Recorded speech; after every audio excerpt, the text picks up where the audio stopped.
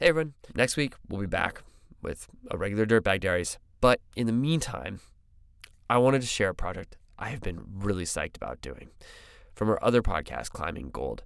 And I know not all of you are crazy into climbing, but this is a story that stretches well beyond that.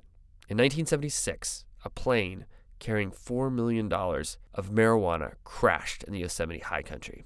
And our Dope Lake series tells a story about how a group of ragtag climbers and misfits ended up launching a full-on salvage operation. It's a pretty incredible story, sort of true crime meets the outdoors. I hope you enjoy it.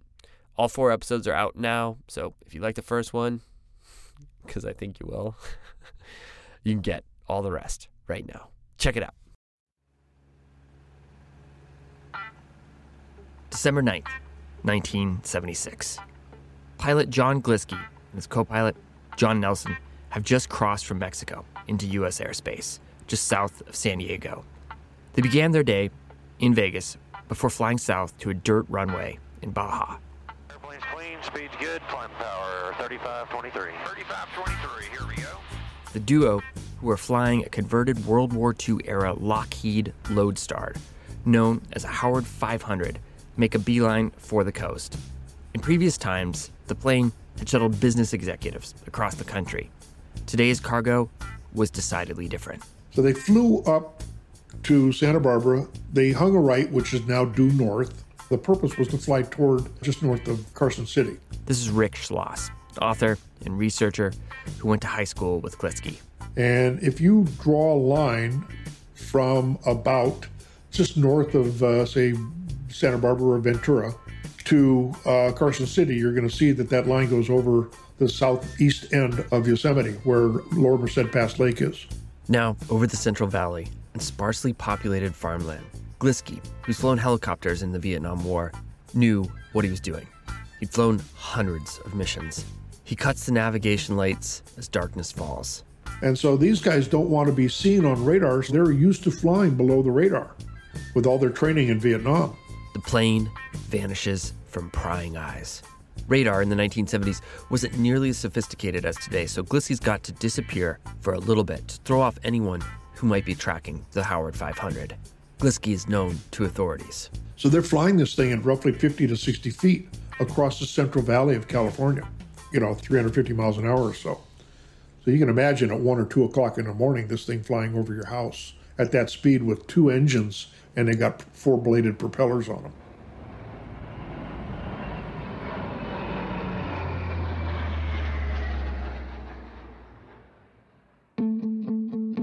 Gliski, 31 years old, and with a square jaw like John Wayne, angles the plane towards the foothills of the Sierra, up and up, climbing with the mountains. The terrain now is illuminated by the soft glow of moonlight. He's wild and brave and maybe a little crazy, a product of the times.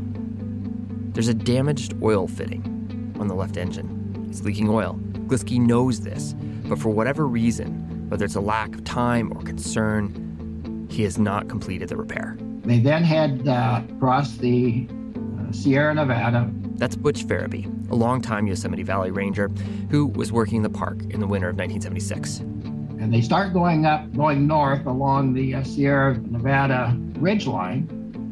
Winter had been slow to come to California that year, so there's no snow yet, but thin layers of black ice cover the alpine lakes.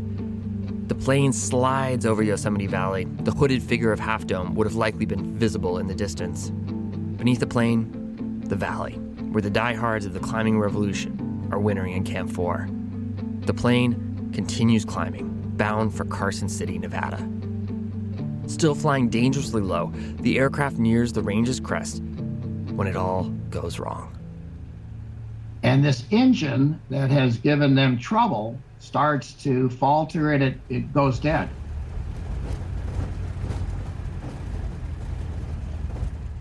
So close to the ground, there's no wiggle room. With one engine out, the Howard 500 would lose 50% of its power, but the drag of a stalled propeller would reduce the plane's performance by up to 80%, potentially making it impossible to climb. So they have one engine, and the plane is a pretty good-sized aircraft. It's got maybe 1,000 gallons of fuel on board. And it's about a dozen miles south of Yosemite Valley, close to Ostrander Lake. The left wing dropped a little, and that's what caught the trees. First, the plane strikes the trees, ripping one of the wings off. The aircraft travels another quarter of a mile in the air.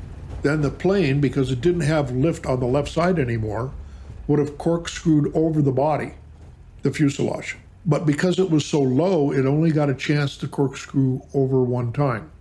And as it corkscrewed, the tail, or the vertical stabilizer, was ripped off. In a catastrophic spin, the plane smashes through the top of the sparse forest, sending debris flying through the trees and talus. Now the plane is upside down, and it can't get a chance to corkscrew anymore because it's so low in altitude, it's shaving off trees. The plane can't stay in the air. And it goes right into the drink.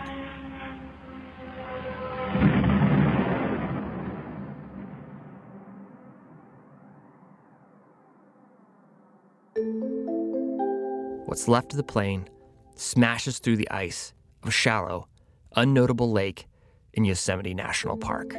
It ends up crashing into Lower Merced Pass Lake, and I generally affectionately refer to it as Dope Lake. Spread across the surrounding forest and meadows, floating to the surface of the lake, is the Howard 500's cargo. They've got, roughly, say, 6,000 pounds worth of marijuana on board.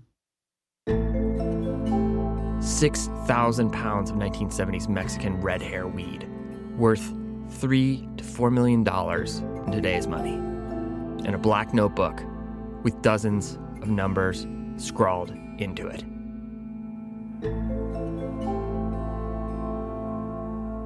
And after this crazy moment of mechanical violence, the high country goes silent again. The moonlight keeps shining. The ice begins to reform around the plane, and no one knows it's there.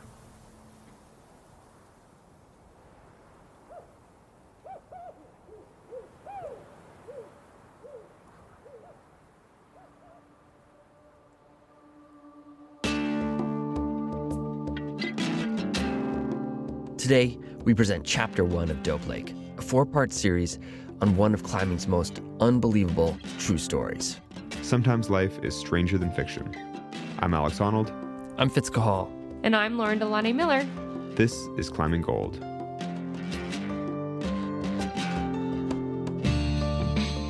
America's public enemy number one in the United States is drug abuse. It's like finding buried treasure. It was like it fell from heaven. Well, what we did really fully appreciate was the entrepreneurial nature of the local climbers. Holy shit. There's an airplane and it's full of marijuana. Next question. Chapter 1, Misfits. Yeah, my name's John Long. I'm from Southern California. I was born in Indio, way down past Joshua Tree, and I grew up in Upland, which is about 100 miles west of there. It's just a little bedroom community about 45 miles east of Los Angeles. And what was it like the first time you went to Yosemite, and how did it feel to see real big walls?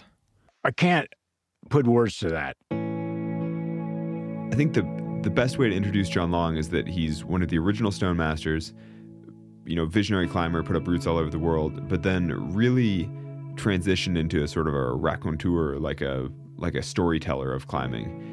Not only is he a visionary climber, but he has really contributed to climbing knowledge, sort of the library of climbing knowledge out there. In the mid-1970s, climbing's renaissance in America was in full swing in California. In the previous decade, the 1960s, names like Royal Robbins, Chuck Pratt, and Yvon Chouinard were making their impact on El Cap, climbing unimaginable walls. The 1970s, though, a younger generation of teenagers and 20-somethings revolutionized the art of free climbing. They took wall climbing to the next level. It was about going harder and faster, teetering on the fine line between control and reckless abandon. The Stone Masters started out, with people in John Long's orbit. That's Rick Accomazzo, one of John Long's high school buddies and one of the original Stone Masters. So in the 70s, Long was part of a core group of young climbers who are pushing the limits of climbing, Yosemite is the proving ground.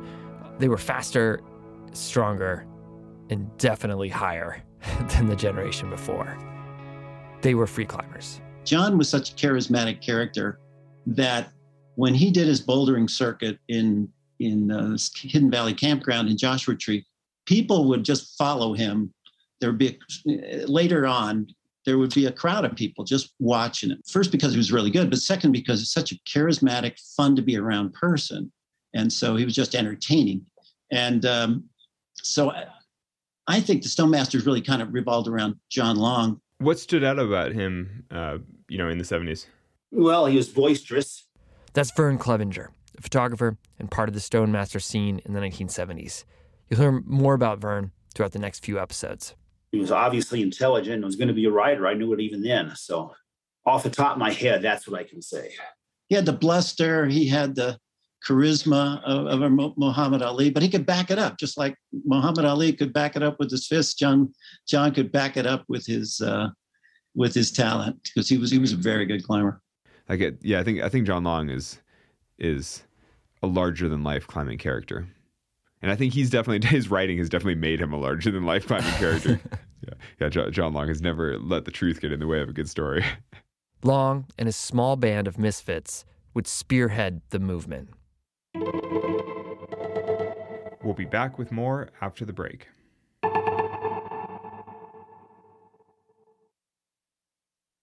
Alex, in the beginning, how did one become a Stone Master? So one became a Stone Master by climbing the route Valhalla, which is a fairly difficult technical 3-pitch slab at Talkeets outside of Los Angeles.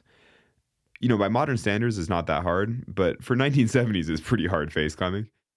As Rick remembers it, climbing Valhalla wasn't the only way to become a Stone Master. If somebody smoked a lot of marijuana, well, he was a Stone Master too. That guy's a real Stone Master. So you're saying that the Stone Masters, they smoked too much weed and they slab climbed at a high level. Yeah, more or less.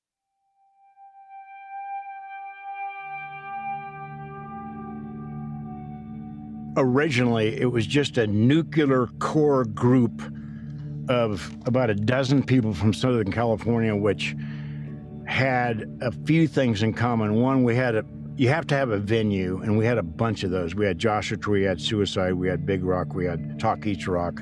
So we had places to do that, to actually practice the sport. And all of a sudden things started, it started snowballing, and it had the snowball effect. And of course, the character of all of those people in the original Stone Master group was they were all outdoor people. They're all athletes. They all loved to go climbing. But of the extant sort of institutions that a climber could get into, Sierra Club, there wasn't much. And none of us fit in everybody was too much of a misfit to be able to fit into any of those things. So we just ended up just sort of in a very disorganized way, just sort of inaugurated our own deal. And that's what the Stone Masters were. Yeah, people were drawn into the idea of Stone Masters, not just the simple group itself. This is Mari Gingrey, one of the original Stone Masters. Yes, it was a small group of climbers that originally started the Stone Master concept, but it was sort of a thing that was broadly applied to anybody who had the interest in joining in.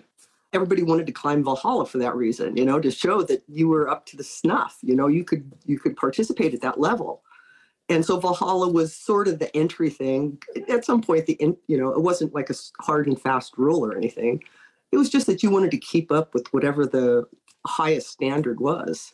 And everybody was drawn to whatever that was at the time. And it always changed. Could you tell me a little bit about how you got into it?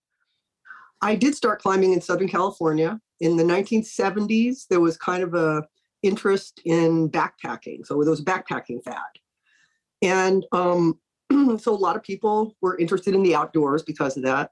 And climbing, mountaineering was just kind of the pinnacle of backpacking. It's like instead of walking around meadows, you're going for peaks and things.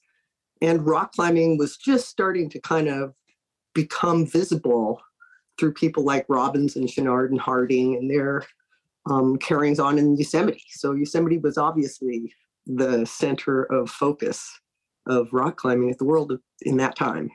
See, I started as a boulderer at Indian Rock. I just bouldered. And then Bidwell came, Galen Rowell came. They told me to go to Yosemite. So I did. So Dale Bard was a great climber from the 70s and 80s, put up a lot of routes in Yosemite and around the West.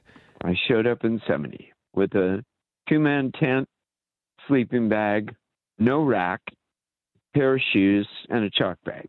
When you hitchhiked to the valley, like how much money did you have in your wallet? $1. $1. That's it. Like, what did the group represent, I guess? The ideal of giving up something to gain something that was more valuable. So you gave up things like material wealth. Nobody had any money. Everybody drove a beater car. Some people didn't even have sleeping bags. They just sleep on the ground in a blanket. But there was this ideal that somehow you were pursuing something that was more personally valuable to your life than anything the traditional world offered. I mean, it was about achieving excellence, and you weren't going to do it unless you tried really hard. And trying really hard meant bringing all the parts together, to try and put the whole package of, what can I do in this environment with these ground rules? And the ground rules were stripped down to where there was you didn't get much assistance, maybe a chalk bag. Sometimes you had a rope, that was hopeful. Most of the time you had a rope, but not always. So it was a very pure, essential kind of drive to be excellent at this particular weird form of athleticism. To accomplish things that haven't been done before, to think totally outside the box and do something totally new, requires a degree of self-confidence and vision that sort of by definition means that you have a big personality. You're just somehow a little bit different and you're confident enough to act on that difference. And so from an outside perspective, you seem like a bit of an iconoclast or an eccentric or whatever else. So I think that the fact that a lot of the Stone Masters, nowadays when you meet a lot of the original Stone Masters, you're like, wow, that guy's got a big personality. But you're like, really, that guy is just a character, a unique person who has like a fully self-actualized person or whatever, someone who's really gone down their own path and done exactly what they think they're capable of doing. It's almost like they were there to become legends. Nobody survived if they weren't a big personality, I think. It wasn't a place for meek people.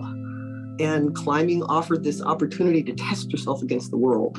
What did you have? Were you just a frightened little thing in the corner, a sheep that was going to follow along? Or did you have ideas that could maybe sort of be developed through this weird thing of rock climbing, where you would train your mind and train your body, and somehow that was going to lead you someplace. You didn't know where, but it was a thought. It was an incredible time when Yosemite was the place to be. Unfortunately, I was already there naturally anyway. If you wanted to climb and be noticed, and in those kind of years, I wanted to be noticed. That was a lot of the motivation of climbing. That was the place to be. What role did style play in the whole thing? John Backer used to have a baby blue sequined shirt that he'd solo around in Joshua Tree and it's this really nice, like somebody's evening shirt or something. But, he would have a T-shirt that was like a tuxedo T-shirt and he'd wear a top hat. So that was, there was a sense of style, definitely. And I think even how you climbed, you didn't want to grovel around going over the top of a mantle or something and roll over like a whale. You wanted to have this elegant way of doing everything so that it looked sharp. You looked sharp climbing. Yeah, I think about that even today. I feel like it's kind of a California thing to be like, oh, it's not just doing the thing, it's doing it and making it look easy, or making it look good. Right. And gymnastics has that too. You don't want to have your toes not pointed and stuff like that. And people would do that. They would do these elegant boulder problems with their toes pointed and their hands, just so. And it looked beautiful. It's like ballet. Somehow, so many of the Stone Masters were also just great storytellers. Not just that they were doing cool things, but that they were good at, I don't know, telling a good like campfire story. Well, before the internet, that's all there was. If you wanted to learn anything about climbing, you learned it from someone telling you a story, going climbing at a campfire, at a belay, sitting at the base. Every story prior to the internet was told in that oral tradition. So people who listened to the stories understood that's the way you communicated your story too. Climbing has a long literature history of people telling their stories. We'll be back with more after the break.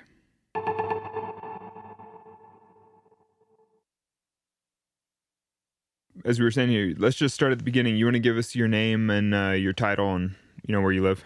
Just a quick intro. My title is retired. That's Butch Farabee, a 35-year veteran of the National Park Service, who you heard from at the beginning of the episode. Farabee was a ranger in Yosemite during the 1970s. So tell us about your time working in Yosemite.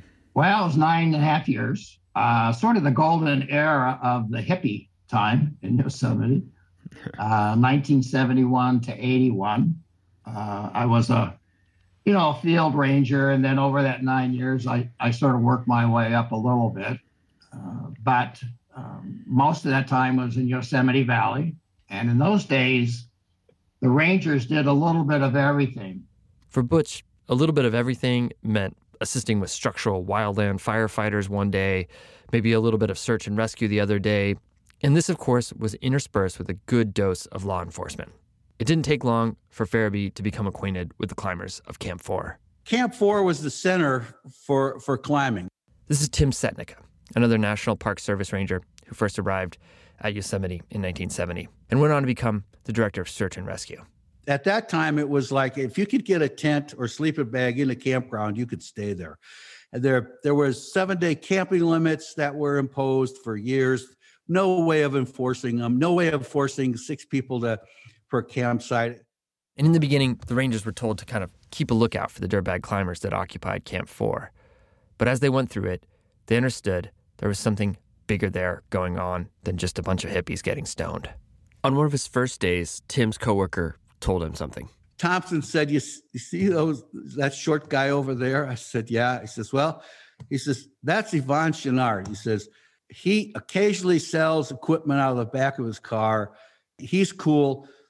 We have better things to do than worry about, him selling his gear. I said, got it. Okay. The late 60s and early 70s were the height of the hippie and drug culture in the United States. And most of the climbers, whether they did drugs or not, looked like hippies, at least in the rangers' eyes. And that could cause problems. It was easy to confuse, they all looked the same, so we treated them all the same. And that was a big mistake. Our national parks have always been this reflection of the greater American cultural landscape.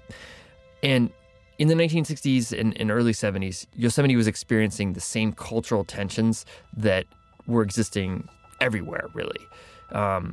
There were a bunch of long-haired people that didn't have an interest in following the same sets of rules that the older generation did. And for a bit, they kind of worked through it all. But as visitation crept up, of course, there's also sort of this back to the land movement. There's sort of people getting out in nature. As that all sort of built up by the end of the 1960s, change was on the horizon. It was a massive influx of just young folks, at that time called, quote unquote, counterculture, that came into the park, and the Park Service had actually no way of managing them. The 70s is the tail end of the 60s, and all of that culture of the 60s, it didn't just disappear in 1969. It drifted for many, many years and before it finally vaporized someplace in the 70s. And back then, that was the war on drugs. That was Nixon's war on drugs.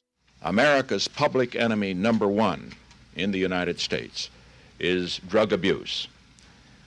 In order to fight and defeat this enemy, it is necessary to wage a new all-out offensive. Alex, do you remember all the say no to drugs ads as a kid?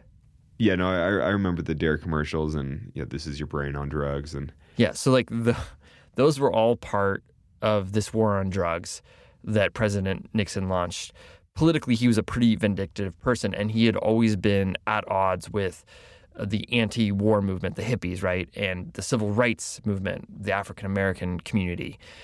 And so in 1970, he starts this war on drugs. And so they criminalized the drugs of choice, marijuana and cocaine, and tried to put them in jail. That's established. Haldeman, who was one of the assistants to Nixon, admitted that years after the fact, that the reason for the war on drugs that Nixon really prosecuted in a big way was to put their political enemies in jail. I wouldn't say it was a central part of the culture, but it was unavoidable because California at that period of time was permeated in what was a subculture at one time that was coming into the mainstream.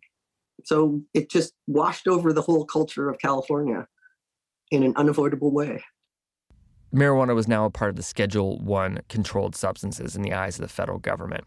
And Yosemite, as a park, was under federal jurisdiction. On busy periods, there were intermittent roadblocks that targeted quote-unquote alternative user groups. The tension came to a head in the Stoneman Meadow riot, which we'll get into in part 2. The Stone Masters definitely fit the profile of alternative user group. Basically, nowadays it's all pretty amicable, and like some rangers climb, everybody's on pretty friendly terms. It's all pretty nice.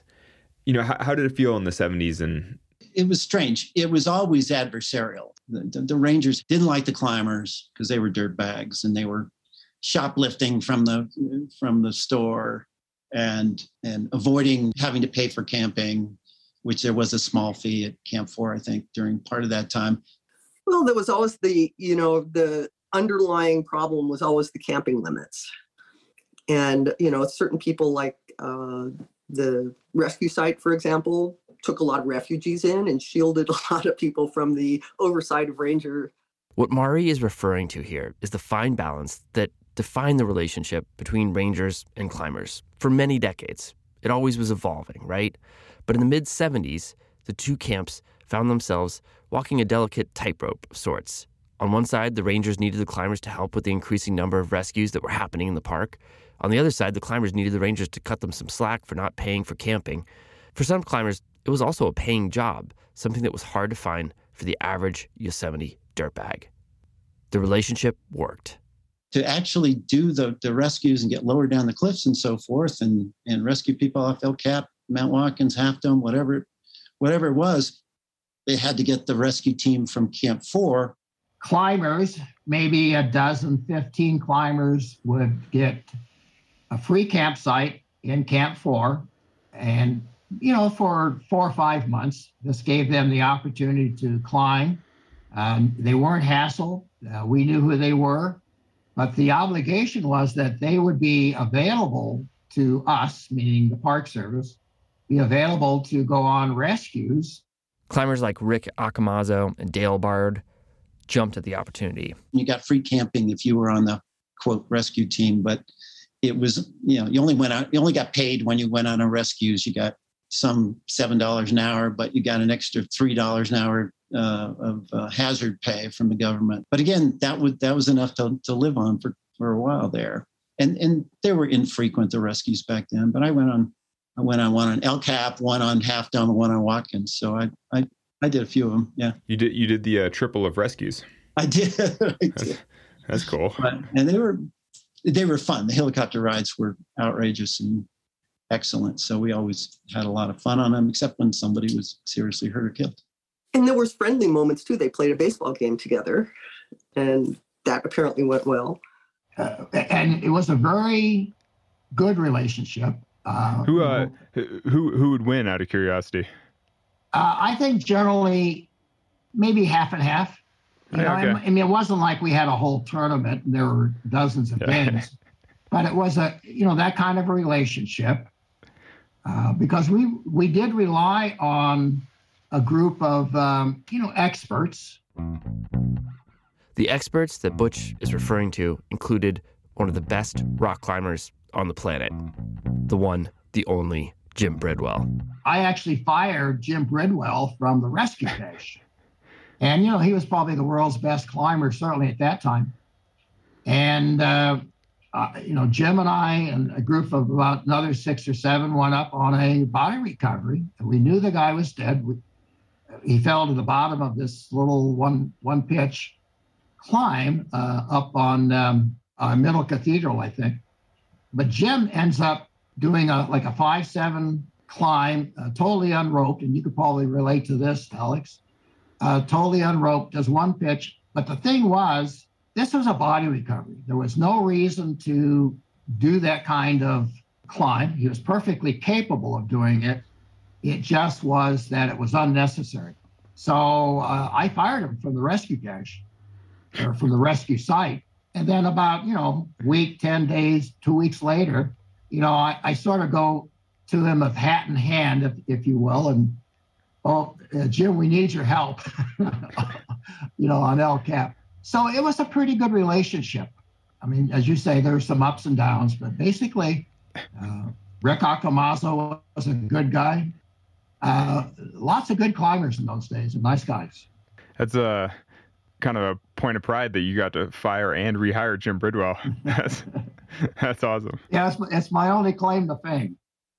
As the winter of 1976 turned a page to the spring of 1977, the relationship between the Rangers and the climbers, it was pretty good, mostly civil. Occasionally, a climber would screw up, get arrested. Yeah, they arrested me, but there were no bad vibes.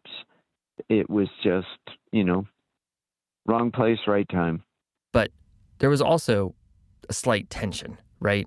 There was always an underlying tension that they could always stop the fun. The Park Service was the landlord, employer, sometimes overbearing parent, rolled into one. In Camp 4, everybody loved climbing, and everyone was broke because they loved climbing. That was the way. Camp 4 would swell in size in the season. In the winter, the population would drain until all that was left was the most committed climbers. And winter in Yosemite is very grim. I mean, that's the reason that I've never spent a whole winter, because there's a reason that the people started to call it the ditch. Because the thing that I think that the casual climber doesn't appreciate is that as the sun gets lower in the sky in the winter, it no longer crests the rim of the valley. So big swaths of Yosemite Valley just don't get sun at all in the winter.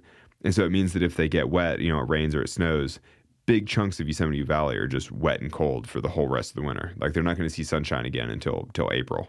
And the other thing with Yosemite Valley in the winter is that when you think that cold settles into the bottom of a valley, like a bowl, the heat rises, so the cold settles.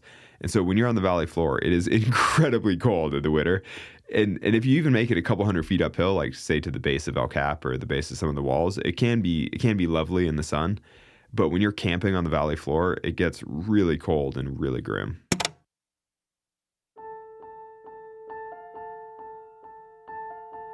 January 24th, 1977. Ron Likens, an employee at the renowned Ahwahnee Hotel, and a friend of his load up backpacks. The pair is heading into the High Sierra backcountry just outside of Yosemite Valley to meet a few friends. The duo drives out of the valley, through the tunnel, hanging a left towards Badger Pass ski area, towards the Ostrander Lake trailhead. They don their backpacks, snowshoes, and set out. Taking the fastest route possible, the two friends hike about 8 miles before they begin to lose the trail underneath snow. They follow the path of least resistance. And as the trees begin to thin, as they get to tree line, the pair breaks out into the open above a gentle down-sloping bowl. Below them is Lower Merced Pass Lake, a 6-acre mountain lake, which is a dot on their map, but it looks bigger in person. They continue on, when out of the corner of his eye, Likens spots something that seems very out of place. It's metallic looking as it glares in the sun. Likens is almost underneath it before he realizes it's an airplane wing.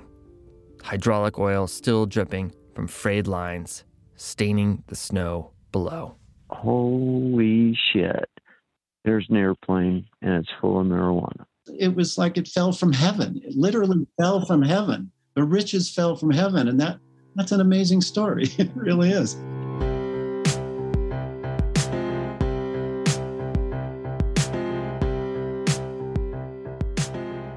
We will be back next week with Chapter 2 of Dope Lake. Climbing Gold is a production of Duct Tape Then Beer. Alex Honnold is our host. Today's episode was produced, written, and edited by me, Fitzcahall, Lauren Delani Miller, and Evan Phillips, who also created the original score and mixed this episode. Additional music by Brendan O'Connell, David Swenson, One Links, and Joey Cantor, courtesy of Track Club. Shout out to Ryan Deegan for advising us on aviation elements for this chapter. Social media support from Jake Wheeler. Our executive producers are Ben Endy and Jonathan Retzik for RXR Sports, and Lacey Hendricks and Becca Call for Duct Tape and Beer. Thanks for listening.